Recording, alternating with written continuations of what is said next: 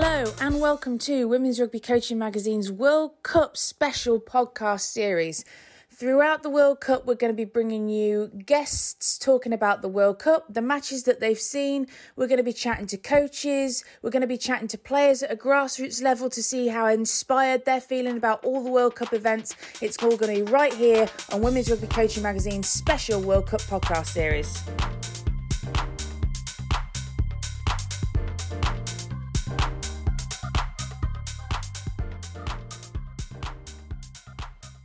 This week, we're joined by USA-based coach Kelsey McDowell, and Eamon chucks me a grenade of a question that prompts us to look at coach education and how gender bias affects both male and female coaches. Hi, Kelsey. Thank you for joining us on the pod. Would you like to give us sort of a brief introduction of who you are, what you do, and sort of sum up your coaching philosophy in a couple of words?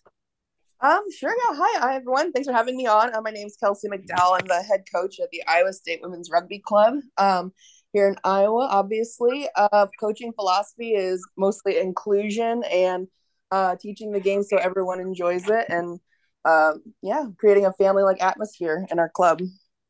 Awesome. And now I think one of the things that when we're looking at American rugby or American sporting system, we're hearing different terms about club and varsity and collegiate sport. Can you sort of just explain what the landscape of American sport and American rugby is for our listeners?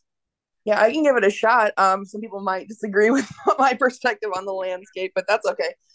So like in America right now, we're starting to get more and more varsity programs up and off the ground, but predominantly we have club sports at our colleges and universities. Is what Iowa State is, which essentially means we have to fundraise and kind of get creative with resources, being whether it's finding some field time or getting into a weight room that anyone can be at. We don't have funding, and so a lot of the cost falls on our players as well. So it's kind of like operating a small business almost, trying to get the resources and whatnot for a club side compared to a varsity where they have those allocated resources in the States. I should explain as well that here in the UK we watch college football, college baseball, college everything of all the major sports in America are shown over here in the UK. They are all varsity programs. What Kelsey's talking about is a club program, and it's self-funded, run and administered by the players along with the coaching staff, and their resources are significantly less than the programs you see on the TV. Yes.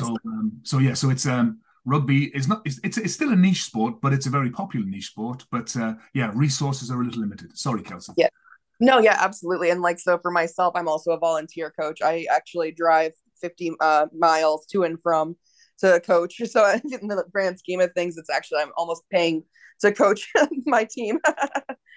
Fair enough. And what are your players? Have they had much time? Have they encountered rugby before, or are they brand new to the sport? What's the sort of makeup of your squad? It's a great question. So I'm also the high performance director for our high school league here in Iowa. So we started a high school girls league back in 2012. So we're starting to get some girls with experience, but it's predominantly sevens experience right now because it's easier to field a sevens team with small schools and whatnot than a 15s team, obviously.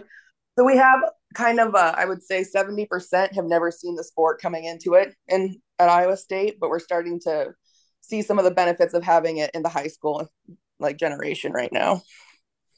Awesome. And so what does a typical Kelsey training session look like? If I was to rock up and want to attend a training session, what would I experience?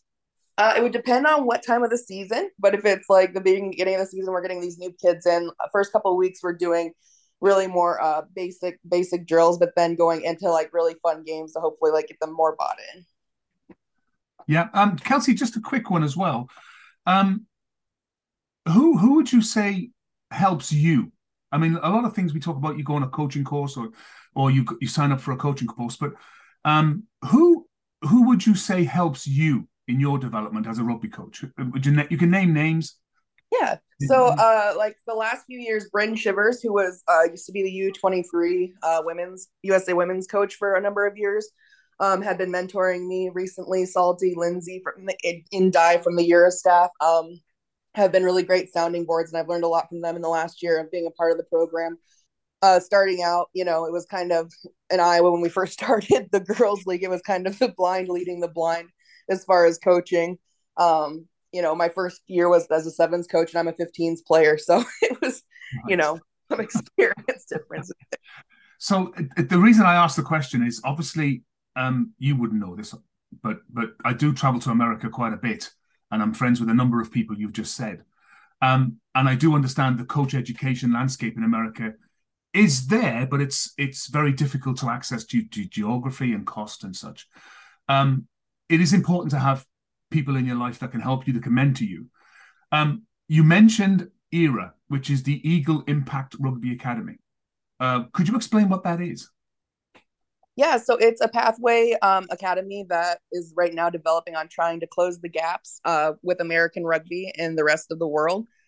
So this was our first year of having a girls program, and Lindsay Mahoney is the head coach for that. And she, they kind of brought me in to start mentoring me as a coach as well, but also, developing female coaches in the United States. That's great. That's great. And I mean, that sounds an awesome program. What do you think the benefits are of having a female only coaching space, or would you like to would you like it to be an equal mix? Would you like there to be male coaches within your learning environment, or do you think you've benefited more from having a female only space? So that's a great question. So I think first of all, most of my mentors are male coaches because of the lack of females in the space right now. The benefit I do see for our girls is seeing positive female role models leading them, and they're in charge. So, for example, like my coaching staff with my select side team in Iowa, I have a male assistant coach, and my girls are seeing a female leadership role with the males following tail and not being, aggravated by it, I guess is the right word to say. So, Kelsey, so a question I have, sorry, Jess, I interrupted you. The question I would ask is just to put geography into context. Could you tell me roughly your closest and nearest game and your furthest away game? So for conference play, do you mean? Yeah, just within your conference, and then if you get to a playoff, what does that entail? Yes. So our closest game is at the University of Northern Iowa. We got lucky because we have another university in state, and they are 2 hours away.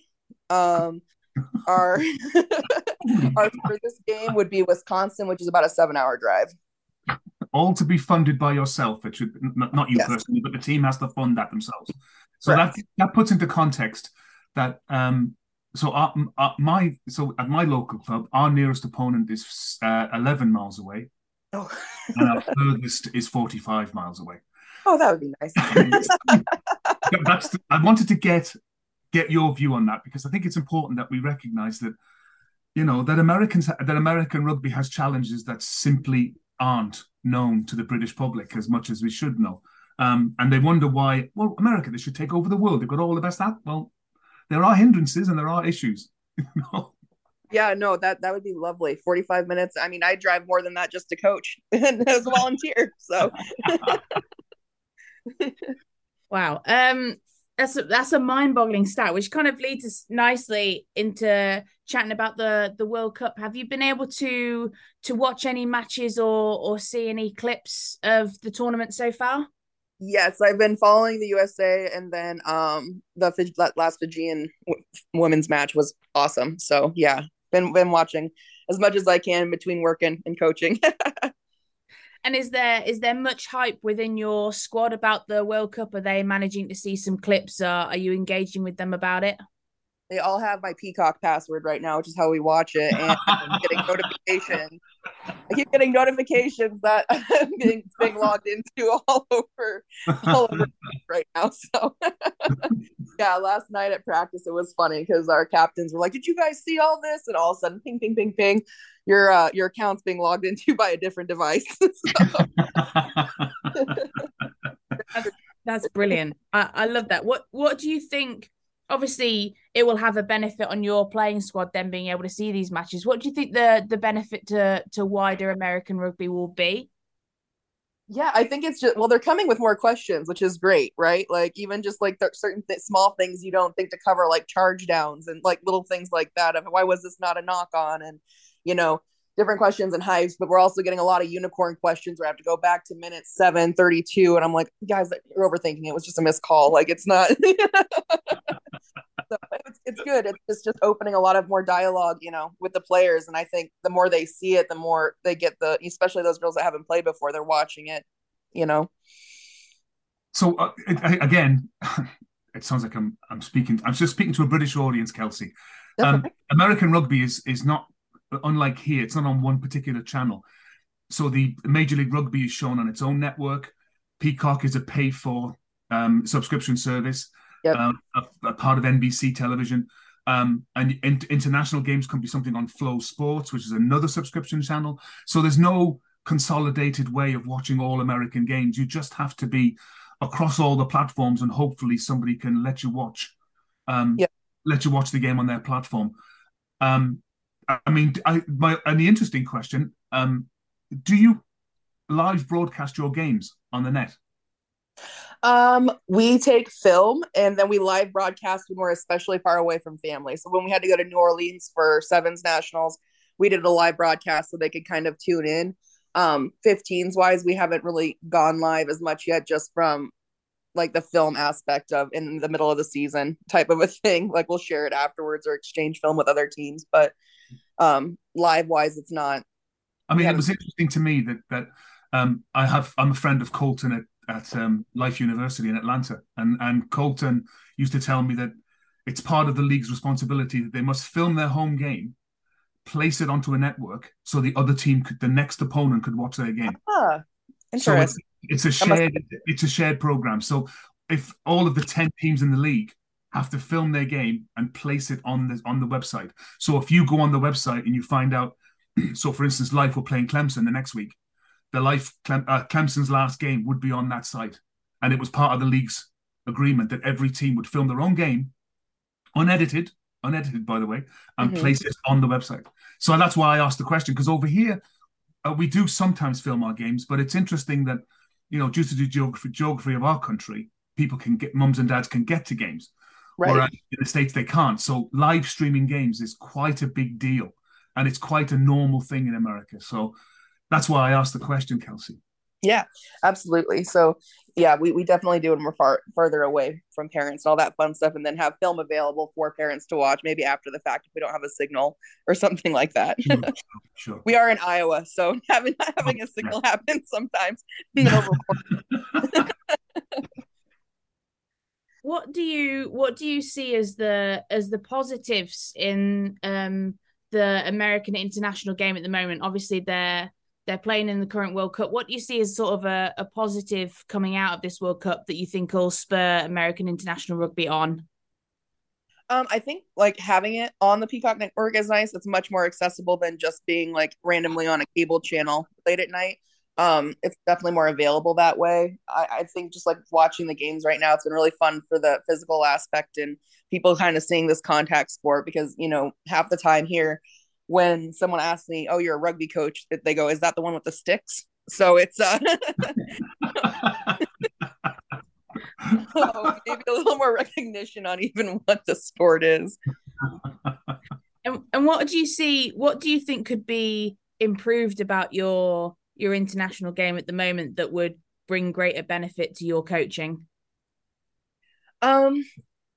That's a good question. Give me a second on that one. You mean like watching what I'm observing? Like kind of so while you're thinking, Americans at an international level don't get together very often because, again, sometimes it's player funded. So a lot of players play overseas. So in the USA starting 15 in this last game, I believe it was anything between 11 and 13 played overseas. Yeah. So for someone like Kelsey to get coach development from that, she would have to access. Yeah. It's very hard to do that. But sorry, Kelsey, do you have an answer now? No, yeah. So I mean, like mostly watching, and we do have local access. So like Charlie Jacoby has been amazing, giving back, and has been to the state and done some clinics with different select side stuff. So like I think as the more the international players give, and then when they do come back and like are hosting those clinics, are places where we can keep developing as coaches and players. Well, you've got me and Jess now on your mentoring list. So if you need any help, if you need anything from us, we can help you. I would love that. Go ahead, Jess. I was just wanting to go back. Obviously, the stories of your playing squad all having access to your Peacock stuff and all looking at the matches, I found that really fascinating. And it's not too dissimilar from the players that I coach, all pinging stuff on the WhatsApp chat, and this happened and this happened. Did you see this? What happened here? And one of my players was watching an England game, or I think it was just a general game of rugby a couple of weeks ago, and then sent me like about 10 to 15 questions of all the stuff that she wanted answered. And I was like, right, well, I can't answer those immediately, but I promise you that they will all go in a training session, and we will all hit them. And it was great. Do you have any other funny or inspirational stories that you've encountered along your coaching journey? Oh man, inspirational. Like that's like such a broad term. Like, yeah, we have a lot of kids that have, come in year one and gone on. Like I really right now, one of our players, her name is Courtney Allison Smith Hernandez, or Cash for short, right? That's her name. She loves it because I tell that to everyone and she just rolls her eyes. She's gonna get a kick out of it being here now. But she started playing as a freshman and like had never played rugby before or anything. Really put everything into it and was like on our Midwest squad, which is, a territorial select side. And fantastic. I mean, it's one of those kids that just has grinded her whole life. And like with Iowa State, when I joined, it was more of a party culture, not real serious. And I have a hard time kind of coaching. There's nothing wrong with those teams if people enjoy them. Right. But for me as a competitive coach, had a hard time with it. And she and my other captains took the bull by the horns. Their 5th year now of like really, turning the culture into one of being competitive. And this is the first year we've cracked into the top 5 rankings for D1 clubs. So congratulations. So yeah, I mean, I credit that to them mostly. They're really, really passionate players. That's the right answer. Well done. That's the correct answer. It's always about the players. It absolutely is. Well done. No, credit to you. You led them as well. So many congratulations. Yeah, no, that's awesome. I just have one final question, really, which is probably a difficult question. So I apologize. But they've been easy up till now. I'm just kidding. If you could sum up your players, your team, their ethos in normally I'm like one word, but I'll be kind and give you a two words. What would those 1 to 2 words be? I apologize. I know it's difficult. Cohesion and family. Like we just had a big, team dinner here before our games, like at my house. They all came down and barbecued, and we very much cohesion and family. They positivity and family. Actually, I'll do that. That's our 2 words. which immediately makes me feel that your environment must be a loving environment, because when you say family, I just immediately think of love, which is an awesome thing to build a playing squad around.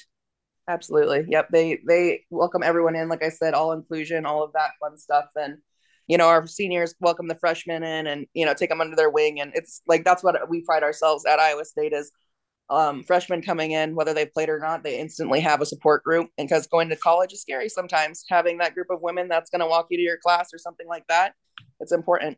Yeah. Awesome. Thank you so much, Kelsey. You are listening to a womensrugbycoaching.com podcast. If you want to find out more about the only magazine written for women coaches and anyone coaching women's rugby, then go over to womensrugbycoaching.com.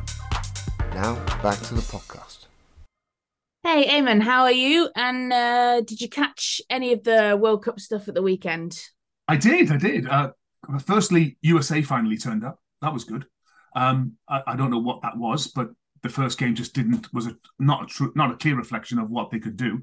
This game was. I thought the Japanese were impressive at times. Obviously, the game everyone's talking about is the England-France, which begs the question, because of the low-scoring game, was it a good game because it was tense, or was it a bad game because it was limited in attack, in the ingenuity? That's the question, I would think. As an England fan for a second, taking all the coaching and the podcast host hats off, it was intense.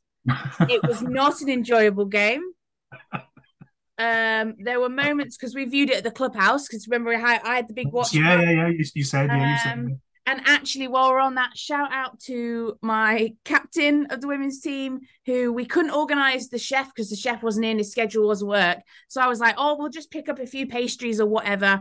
Well, the captain, Ema, she went full mum mode and brought like this whole spread. There was croissants. She brought an actual melon and cut a melon up. Nice. Raspberries, like fruit salad thing, and she brought actual plates to serve, like platters to serve it all up.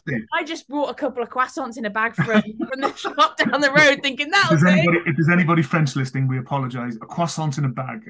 I was like, well, that'll do. She brought like a whole spread of stuff. There were like mini muffins and all sorts. And so every time there was like a tense moment, and there were a lot of them, I could just channel my nervous energy, get up, walk around the corner and grab a mini muffin. So that is how I spent watching the match, because I was on the edge of my seat. I was it was a real challenge. A real physical challenge for both teams. I mean, it was physical because there were quite a number of injuries on the French side. And at one point I got concerned about the amount of penalties. I think in the first quarter England were given away. I was a bit concerned about that. And I spent most of it in the state of just general tension and anxiety. So terrible about Laura Sansu. Terrible news about her.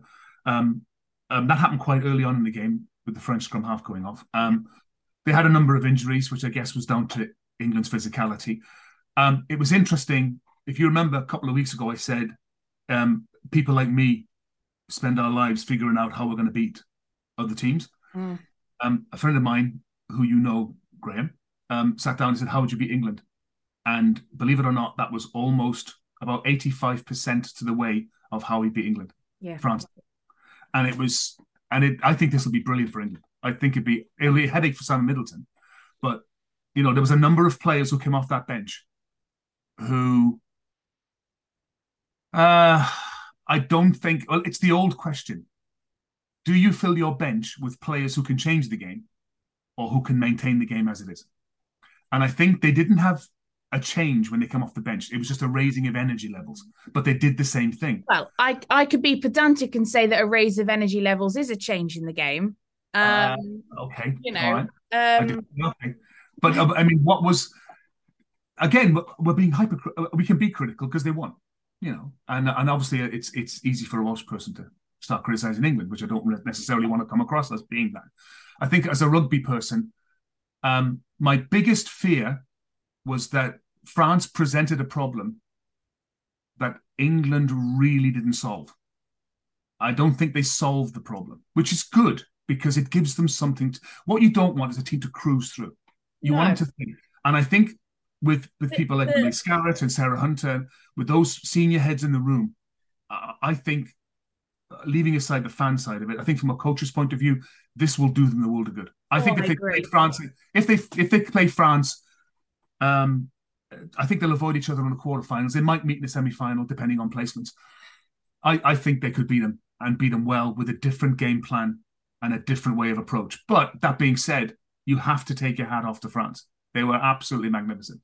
And here's the thing: you can not meet your aim, but still win. That's a sign of a class team.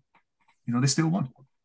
Yeah, and the worst scenario, coming back to me being an England fan, the worst scenario is that they cruise through until the final and they hit New Zealand, and New Zealand present them with mental and physical challenges they've not encountered, and they hit a stumbling block.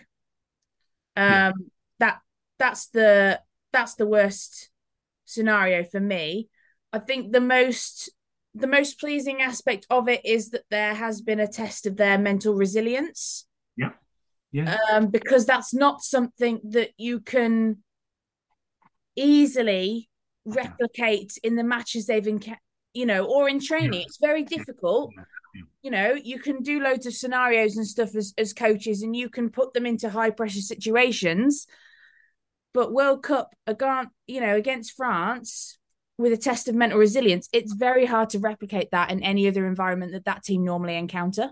Which is why this was the game that everybody wanted to see. The other game that impressed me was I thought the Black Ferns played well against Wales. I thought they played a style of rugby that, I don't think England have met yet.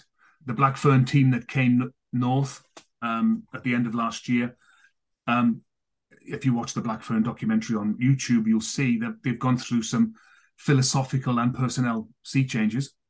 Some of the shoe-ins of the team from last year didn't even make the squad this year. There's a complete philosophical change. Wayne Smith has put together a team that play fast, quick, open rugby, which is brilliant to watch. But Wales didn't have the firepower to prevent that from happening. But that's okay. They'll learn. I wonder what would happen to New Zealand if they met an England who could prevent that quick ball, who could really challenge at the breakdown. That would be interesting. I think coming back to mental resilience and preparation, one thing that I like from a Black Ferns preparation perspective is they have trained with, I think it was speakers playing noise from the crowd. So they replicated not being able to hear the person next to you. Yeah. And if you're talking about ways to test players' mental resilience, to work on it, to develop it, to make it a conversation as a skill, just like you talk about your scrum or your kicking, or anything else, I think that's a really clever way of going about it. I'm a big fan of that. I mean, it's an old process. I mean, most international teams would have they'd record the referee and his cadence at the line out and against at the scrum. So when they do the scrum cadence, they would play the referee and they feed the ball in with the referees playing in the speaker. So there's a lot of stuff like that. But yeah. It's a good replication. It puts them under pressure, builds resilience. I think it's building nicely. You can see where the challenges are coming. And I thought it was a very interesting weekend of rugby. Yeah. So we've talked about mental resilience. I fear we're about to test mine because you have a question, and I don't know what this question is, and so I am on the spot here. And let's go. So I'll ask the question and then I'll explain why the question was asked. And then I will hand it back to you. It relates to something we discussed about 6 months ago, which was about having male advocates in the female game. This goes back to late last year when we talked about Ugo Monye being a huge supporter of women's rugby, Brian Moore, right, that sort of thing. So we talked about having male advocates in the female game. So I had a person message me and ask me a question. And the question they asked was, do you believe in meritocracy? Do you believe that the best person should get the job? And then he went on to explain this. This person was a county women's coach, male county women's coach. He was doing it for a few years. And an opportunity came for them to nominate a coach to go and be the regional coach. And he put his name forward for the regional coach and was turned down, but his assistant coach got the role, and the role available was assistant coach. So the head coach role wasn't available. So the question that he asked was, he understood why the female got the role. He did, because you have to present opportunities for women to progress, and you have to help them grow and develop. And the best growing opportunity was to leave him and go to work at the regional level and have access to other coaches. The question he asked was, when does that stop? And when do we decide who is the best person to get the job? And I'll say it like this. If at the moment there are some male and female coaches in Premier 15s, it's hard to put this across without coming like a whinging man, and that's not what this email was. It wasn't like that. He understood completely why he wasn't selected. But a number of coaches will go for Premier 15s jobs, paid professional jobs, and will they get it, or will it be gender influenced? And if that's the case, and here's my question to you, and again, we're not talking about anything discriminatory here. We're talking about encouraging female coaches. if we are encouraging female coaches to take on female coaching roles within the game, what would stop men doing the same thing in the male coach? That's my question. So if you're a huge Leicester Tigers fan, if People you don't know that. That's a massive secret, Eamon. yeah. But you were honoured and privileged to attend a training session. I was this week, and you enjoyed it, and you were thrilled to be asked. And one day, I know it's in your head. You'd love to be qualified enough to put your name in the hat for a coaching role with that.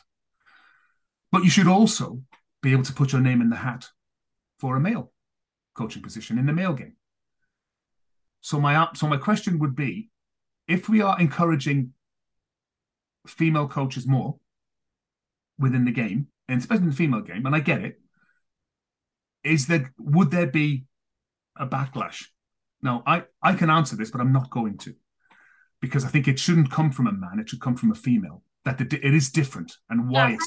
Thank you for nominating me. I really appreciate that. So, Jess, as we said last week, you're a power influencer. The game revolves around our conversations.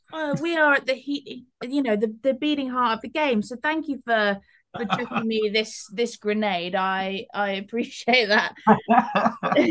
There's a number of different things at play. I don't know the male coach or the female coach. I don't know either of their CVs, exactly. their background, where they come from, and their coaching ethos. So it might be that the hiring committee, whoever it was, preferred the female coaching ethos better.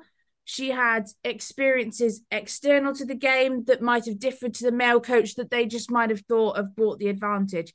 It could be that she, in her interview, stood up and spoke about different things that affect female athletes that don't affect male athletes, periods, premenopause, all those kinds of things that male coach, he might have mentioned, but often if you don't suffer from it, you're less likely to mention it. So there's probably stuff around male mental health and prostate cancer and stuff like that might not be at the forefront of my mind when I'm entering a male coaching environment. And I'm doing better at trying to educate myself on male health issues, because they should be talked about just like female health issues should be talked about in relation to the game. So there's all those kinds of things that I don't know about, and can't refer to. The question I think is more to do with, from his point of view, it's question how of does it feel? How does it feel if you get turned down? Yeah, it's a question of positive discrimination, and does positive discrimination work, and should we use it? Which is an age old question, really, and it doesn't just apply to rugby; it applies to people in boardrooms. It's everywhere. Would I like to get a job promoted purely on the fact because of my gender rather than my skill set? No, I would prefer to be promoted and given a role for my skill set. I sometimes think about my coaching ethos, and I think that my coaching ethos is dismissed at times as being a pink and fluffy ethos, that I've arrived at that purely because of my gender and not because that is the most authentic way for me and my players. Yeah, absolutely. And that frustrates me sometimes. Would I want to be promoted. I think anyone out there wants to be promoted for their skill set, rather than their gender. There is an issue that I think more people are becoming aware of, the gender bias in coaching stuff. I regularly refer to Professor Sophia Jowett at Loughborough University. She's great. We've featured her infographics on the magazine about gender bias, about women in coaching needing to prove their competencies repeatedly, like again and again and again. You can either be likable or a good coach. There's no way of being both. You need to demonstrate more technical and tactical knowledge than your male counterparts. And so I think people are aware of that bias, and therefore wanting to develop and nurture female coaches more in a way that and I don't have an answer to whether positive discrimination works or not, or whether we should be using it. Yeah. I don't, but I think the more people are aware of these issues, I think the more we will see female coaches getting at least equitable promotions. So the reason I asked the women's game, because I would like to work in the men's game. I don't, you know, just because I'm a female coach doesn't mean I should only coach in the women's game, and just because you're a male coach doesn't mean you should only coach in the men's game. We both have skill sets that will be valuable to both. Exactly, and it's the reason I've stayed out of that. I didn't interrupt your answer at all. Is that it touches on several issues that you and I have talked of over the last couple of years, and you mentioned coaching, coach education, you meant progression, you meant male and female, and it all came up because of that one question, which is why I didn't tell you what it was, right? Because if you'd have prepared an answer, it wouldn't have been as passionate or as personal as it was, and I think you answered it brilliantly. I really do. Now, why are we doing it on the podcast? Because just to keep me on my toes, Eamon. But your ethos from the start has always been, yes, it's framed by the World Cup, but it's got to be about women's issues. It's got to be about female coaching, and it's about not saying that men aren't part of the story. Yeah, and you'd be very clear on that, and that's why I wanted to ask the question on the show, because there are people out there, who are coaching women's rugby, who are men, who are getting more comfortable by the day doing it. But it's been positive. It's been a positive step for them. In fact, I haven't told you this. I did a coaching session for the Lincoln back again. I got invited back, and I did it again last night. So it's all been good. It's all positive. So good answer, Jess. Well done. Thank you. I think it's just a general thing, isn't it, about diversity within coaching. So actually, I saw a TikTok earlier today, and I've stitched the TikTok. It was a woman in this country. She'd just come back from I think it was a spin class or something, and the male gym instructor kept going, ladies, ladies, ladies, kept calling them ladies, kept saying that you need to get a beach body that's ready for Ibiza. You need to have a flat stomach. Keep doing this, you'll have a flat stomach. And she was like, but I'm not ladies. I am a Hulk. And what makes you think that this beach body isn't already a beach body that isn't just ready to go? And I stitched it, and I was like, well, this is a real perfect example of why we need more coach education, more education within the sporting industry, and a greater increase of diversity. Because if we've increased diversity and increased our education, then male or female coaches aren't going to be making these missteps within whatever environment they're coaching in. But it comes down to greater than that. We have some criticisms, I think, sometimes leveled at us that our game is quite boring, or can be quite boring, or needs to be quickened. And don't get me on the scrum stuff. Don't take the scrum out of the game, because I love it.